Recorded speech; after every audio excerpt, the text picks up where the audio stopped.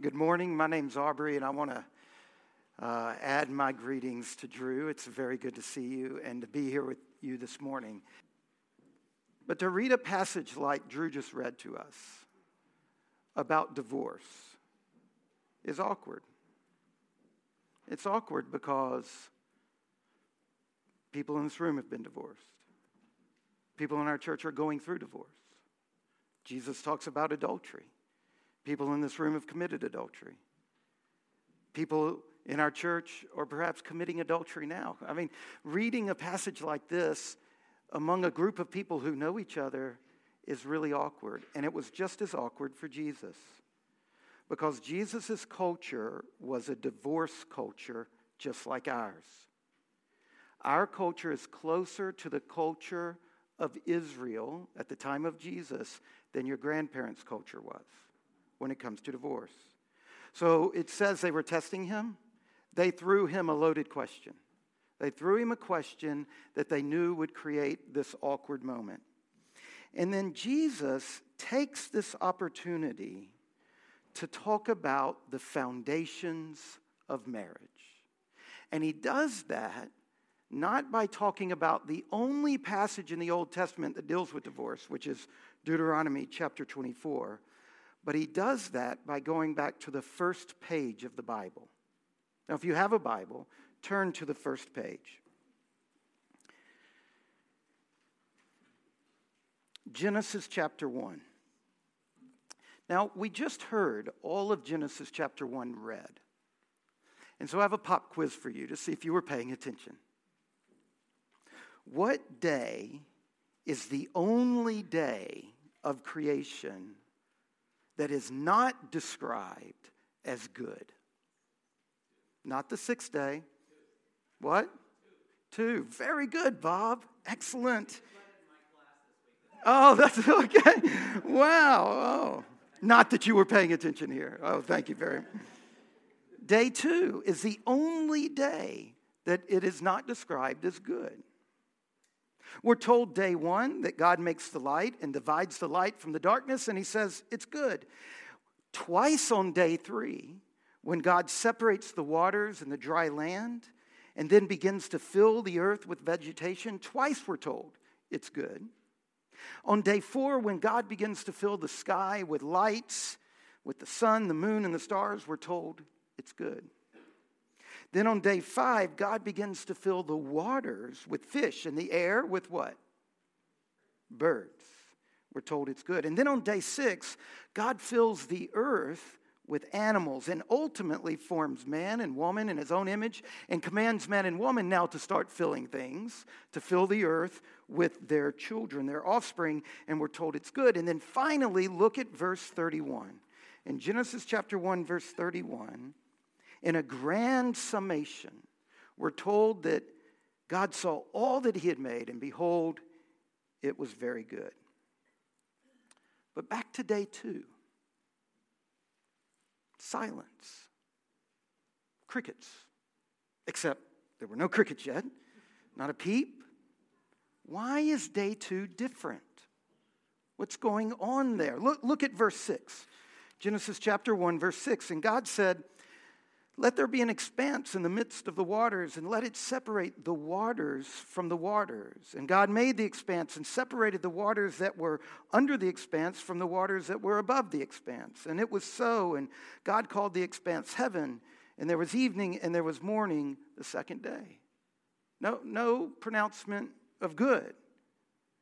Now, it's important to recognize that Genesis chapter 1 is describing the world. Here's a really fancy term. Just stay with me. God is describing the world for us phenomenologically. Now, what that means is the way it looks to us. So when our newspapers say sunrise, that's what's called technically a phenomenological description. It's the way the phenomenon looks to our eyes. Okay? So what do you see when you look at the world? What do you see when you look out these windows? What you see is a canopy, a big blue canopy or a shell separating heaven from earth. And you see this canopy spread out across the whole sky, and it's blue. So, to the ancient man, you know it's made out of water. And you know there's water in it because it's blue and because every now and then God opens the skylights and the water falls down on us. It rains. So that's the picture. And what's this canopy doing? It is dividing something. What does the canopy divide? Heaven from earth.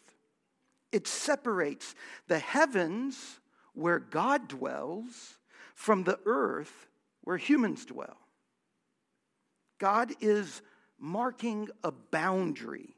He's making a division between heaven and earth on day 2. And it's the only time he doesn't pronounce something he did good. And in not describing that as good, the writer of Genesis is giving us a pregnant silence. A pregnant silence. And I'm using the word pregnant here deliberately because this silence gives birth to the whole trajectory of human history, the whole trajectory of the cosmos, the whole story that the Bible tells is born right there in the pregnancy of that silence. The story the Bible tells, you see, is the story of the whole creation moving toward something better than existed at the beginning. In the beginning, it was good, it was very good, but in the end, it'll be flipping marvelous.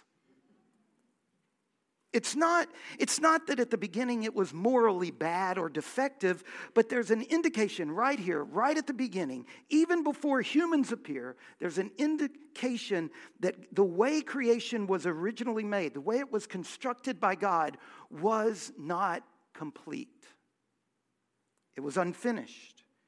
There's something better to come. There is a goodness that did not exist at the beginning, that the whole story is reaching out toward. It has, the Bible starts with a story that has an implicit direction. There's going to be progress and development toward a better thing. You see, according to the culture that produced the Bible, heaven and earth are actually two different dimensions. Not locations, but dimensions. They overlap and they interlock. So the Bible uses heaven to talk about God's space, which intersects with earth, our space, at moments.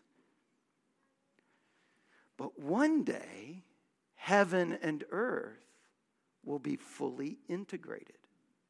One day, the Bible ends, you see, in the marriage of heaven and earth. So what are we in right now? A really difficult engagement. Lots of fighting. Lots of struggling. But one day, the full marriage of heaven and earth will happen for all of time. So right here on the very first page of the Bible, by the end of the 8th verse, if you're reading this in Hebrew, this is the last sentence of the first paragraph of the Bible. Just 8 verses in, there's a separation set up that's not good. There's a tension. If you read literature, tension is what drives plot. We know the story, the Bible's the story because the first line of it is, in the beginning, right? That's how you start a story. What's the tension that starts the story of the Bible? Not sin. It's the separation of heaven and earth. It's the tension that drives the entire plot of the Bible. It's the tension that drives the narrative of history forward until the very end. It's the tension that drives us to pray the Lord's Prayer. What are we told to beg God for? That His will would be done on earth as in heaven, until one day in Revelation 21, at the very end of the Bible, when the story comes to this great moment where the original creation is finally made better by the uniting of heaven and earth. What happens at the end of the Bible? At the end of the Bible, the barrier is removed. Heaven comes down to earth. That's the goal of the story of the Bible. And in the Bible, that's what salvation is. Salvation in the Bible is not us leaving earth. It's finally for heaven and earth to be united. So think about Genesis 1. Can you see that what God is doing is he's setting up a series of complementary pairs? Pairs that, first of all, he separates intentionally, but eventually he will unite. Heaven and earth. But that's not the only pair. Sea and dry land. Have you read the last 2 pages of the Bible? It deals with the healing of the polarity of sea and dry land. Darkness and light. The end of the Bible deals with darkness and light. Male and female. God and creation. And later on in the biblical story, God sets up a different polarity. He sets up a polarity within humanity. God sets up this other polarity within humanity, the polarity between Jew and Gentile. He puts this boundary between Jew and Gentile. What was the boundary? Circumcision and the law of Moses, designed to divide and separate Jews and Gentiles. But here's the key point. These polarities, these complementary pairs, this is the engine room that drives the whole story the Bible tells. This is the engine room driving God's plan for the universe. And this is all over the pages of the Bible. But my favorite place to see it, if you have a Bible, turn to Ephesians. Ephesians chapter 1. It's way to the right if you're new to the Bible, close to the maps. Ephesians chapter 1. In Ephesians chapter 1, we get this panoramic sweep of the whole of history. From before history even started, in verse 4, it said God chose us before the foundations of time, before the foundations of the world. It starts there and it goes all the way to verse 10 to God's purposes for the fullness of time, to unite all things in heaven and things on earth. Do you see right there when Paul is starting his great letter to the Ephesians and he's trying to say, what is the story of the Bible all about? He says it's about the solving of the pregnant silence in Genesis chapter 1. What's the completion to God's plan? Well, it's this, that there will no longer be a boundary between heaven and earth. But heaven and earth and everything in heaven and earth will be brought together and united in Christ. It's the Lord's Prayer fully and finally and completely and forever answered. And then in the next chapter, in Ephesians chapter 2, we see the solving of the polarity between God and humans. In Ephesians 2, 1 to 10, the boundary between God and humans, sin, is erased. And then in Ephesians 2, 11 through 21, God overcomes the boundary between Jews and Gentiles by erasing circumcision and changing the law. And then in chapter 5, jump all the way to Ephesians chapter 5, and notice in Ephesians 5, 22 to 23, the polarity, the division of men and women is overcome in marriage. What's going on is that Paul is showing us that God is taking all of those complementary pairs and he's uniting them in Christ. And this is the great story that the Bible tells. Starting on page 1, going all the way to the last page. The story of history from the beginning to the end is the story of God coming to us in Jesus Christ and making us his own, a union of opposites.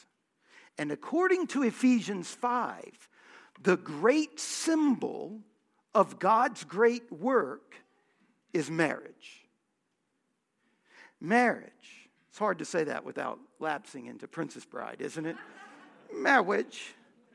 Listen to Ephesians chapter 5, verse 31. Therefore, a man shall leave his father and mother and hold fast to his wife, and the two shall become one flesh. And then look what he says. This mystery is profound, and I am saying that it refers, it points, it reveals, it shows us Christ and the church. Male and female, this creational pairing of humans who are different from one another by their gender, coming together in marriage. Paul is showing us this is one of the great signposts to ultimate reality, to who God really is and what he's really doing in this world. Maleness and femaleness are not accidental generic quirks. They are fundamental to the gospel. The binaries matter. And this is why in Mark chapter 10, when Jesus is asked about divorce, this is why he sets his face firmly against it. Now, there are other places in Scripture where Jesus talks about situations where legitimate divorce tragically occurs. But here in Mark chapter 10, he's not willing to have that conversation. He has that conversation in Matthew chapter 5, and then again in Matthew chapter 19, and then God brings us into even a more complex analysis of it in 1 Corinthians chapter 7. We see in these other passages that God gives grace and wisdom for those situations where someone's brokenness and sin destroys this thing that so matters to God's work in this world. And I wish I had time this morning to teach on those passages. I know so many people are bruised and wounded and deeply suffering from the breakdown of a marriage. But what we're seeing in Mark 10 is why the breakdown of a marriage is so painful, why it's so wounding, why it's so tragic. What we're seeing is that if you are willing to settle for a view of marriage that is okay with divorce, or a view of marriage as fundamentally about companionship, and if it's fundamentally about companionship, gender doesn't matter. If you're willing to settle for a view of marriage that's okay with divorce, or it doesn't really take gender as fundamentally serious, what you are saying is that when we marry, this is simply a social arrangement. And that's what Jesus refused to say. If we think marriage is just a social arrangement, then we're not thinking about reality according to the script of Scripture. Because the Bible tells us the story of the tremendous love of God in Christ. And marriage is one of the great signposts to the incredible joy that awaits all of creation. The great feast and celebration, the overwhelming experience of God's love on that day when we hear the cry, "Hallelujah! For the Lord our God, the Almighty reigns. Let us rejoice and exult and give him glory, for the marriage of the Lamb has come and his bride has made herself ready." The joy that will be Christ when he sees his people purified and perfected. That's the meaning of history. And the entire narrative of the Bible is driven by these complementarities, these polarities, these binaries. And so the hard, high, and ultimately infinitely valuable calling and challenge for marriage is this: faithfulness. Be faithful, because that's the only way the sign actually points to God, who will be faithful to unite all things in his Son. The hard and high calling of marriage is to be faithful to God instead of our own desires. Faithful in our hearts, not just in our outward appearances. Faithful to our marriage. And as soon as we break faith with our spouse, as soon as we break faith with our marriage, we break faith with God. If you are married, your job is to be a living, breathing, serving, loving picture of the love of God for creation, which is faithful, permanent, indissoluble. This is the great hope of history. This is the marriage supper of the Lamb. This is the deep significance of marriage. Not companionship, not an erotic charge. It is the union of complementary pairs, male and female, signifying The love and the intimate and the unbreakable union of God for his creation and his church. And God gives us bodily differences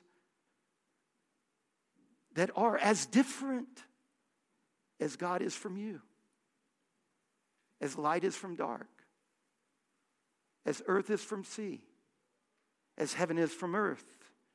And this is the reason that both divorce and same-sex sexual relationships are forbidden in Scripture. It's not about some rule. It's about the ultimate fabric of reality. It's not about just a handful of controversial proof texts. It's the whole Bible, the whole shape of history from the beginning to the end. The Bible condemns same-sex sexual relationships, and it condemns divorce because they lie. They lie about God's purposes for history. They lie about Christ and the church. The Christian view of divorce and prohibition of same-sex sexuality doesn't come from just a few little verses. It's grounded in the warp and woof, the entire unified narrative of Scripture from Genesis 1 to Revelation 22, the entire shape of history and reality as God designed it to be. It's our gender and our sexuality. In them, we are designed to point toward God's work. Same-sex sexuality lies about this. So does adultery. So does sex before marriage. So does a sexless marriage. Because the relationship of Christ and the church is an intimate union and communion. So does a sexual relationship that refuses to be open to children. Because the marriage of Christ and the church is a fruitful union. And so does divorce. You see, divorce is a sundering, a tearing by humans of a union made by God. What God is united, don't tear apart. You don't have the right to do that. Divorce is the breaking of a seal engraved by the hand of God. But that's not all it is. It's also a shattering of a primary way God is telling the world what he's doing. This is why children of divorce have such a hard time. Because a fundamental way God wanted to image himself to them has been torn. But interestingly, singleness supports this view. Singleness testifies beautifully to God's plan because singleness communicates that human marriage and sexual expression in this life is not ultimate. Christ is sufficient. And the marriage of Christ and his people, that's our hope. That's our goal. And in the resurrection, there will be no marrying or giving in marriage because the marriage supper of the Lamb has come. Our marriages only point to what is ultimate. That's the gospel. It's the romance of history. It's the overwhelming love of God in Christ that rules out same-sex sexual relationships and divorce. Did you get that? It's the love of God that stands against these things. It's only by rediscovering God's original plan that we can find the answer to our deep longings for relationships of lasting, authentic love. In fact, this is exactly what happens in the very next paragraph. Right? After Jesus talks about divorce, what is the next paragraph? Right after that, right after he teaches us about the nature of marriage and divorce, we have the remarkable scene with the little children. Mark chapter 10, verse 13. People brought children to Jesus for him to touch them. The disciples reprimanded them. But Jesus was angry, indignant. The only time that word is used of Jesus. Mark never shies away from showing Jesus' human emotions. Jesus was angry when he saw it, and he said, "Let the children come to me. Don't stop them. The kingdom of God belongs to people like that. I'm telling you the truth." Anytime Jesus says that, It means really important now. Anyone who doesn't receive the kingdom of God like a child will never get into it. And he hugged them and laid his hands on them and blessed them. What is it about children that makes them such apt recipients of the kingdom? Be careful. Here in the West, we tend to think it's their purity or innocence. We're the only moment in time where people have ever thought of children as pure and innocent. That's not how the ancient world viewed children. No, what would Jesus' hearers have thought about? What Jesus is pointing to is the way children can so unselfconsciously just receive a gift. Their ability to be dependent on somebody else's care. Have you noticed that about kids? They have this deep ability to just let somebody else take care of them. How about you, Casey? Is that deep? No, see, not Casey, not Mike, not Mike. We know Joetta. She's farther along than some of us in this. She's wonderfully childlike. No. It's their ability to be dependent. And that's what we all need if we want to enter God's kingdom. To receive the kingdom of God as a child is to receive it as someone who has no credits, no clout, and no claims. Absolutely nothing to bring. Only empty hands can be filled. Can you see Jesus taking these children into his arms and hugging them and blessing them? Are you like that? Are you open and receptive to Jesus? If you have never come to him, I invite you this morning, come to Jesus. How? Just like a kid comes to somebody that wants to give them a gift. Come to Jesus. Turn to him in repentance and faith.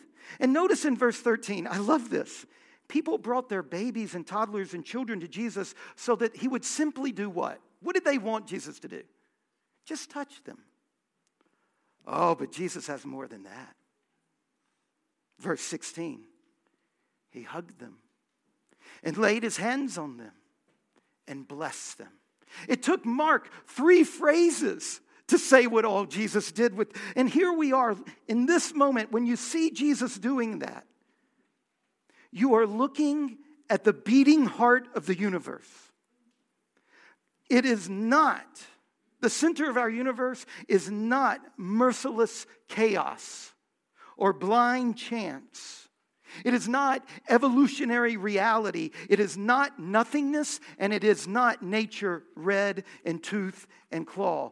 The beating heart of the universe, the center of the universe, is God, a particular God. The God who is Trinity, the Father, the Son, and the Holy Spirit. The God who, because he is Trinity, is love. Love to the very core of his being. You see, because God is Trinity, love preexisted all things. And just look at Jesus in this moment, and you see the disposition of God toward all of us. His desire is to bless you, to enfold you in his embrace. To enter the kingdom of God is nothing other than to enter into a relationship with Jesus. In the name of the Father, and of the Son, and of the Holy Spirit. Amen.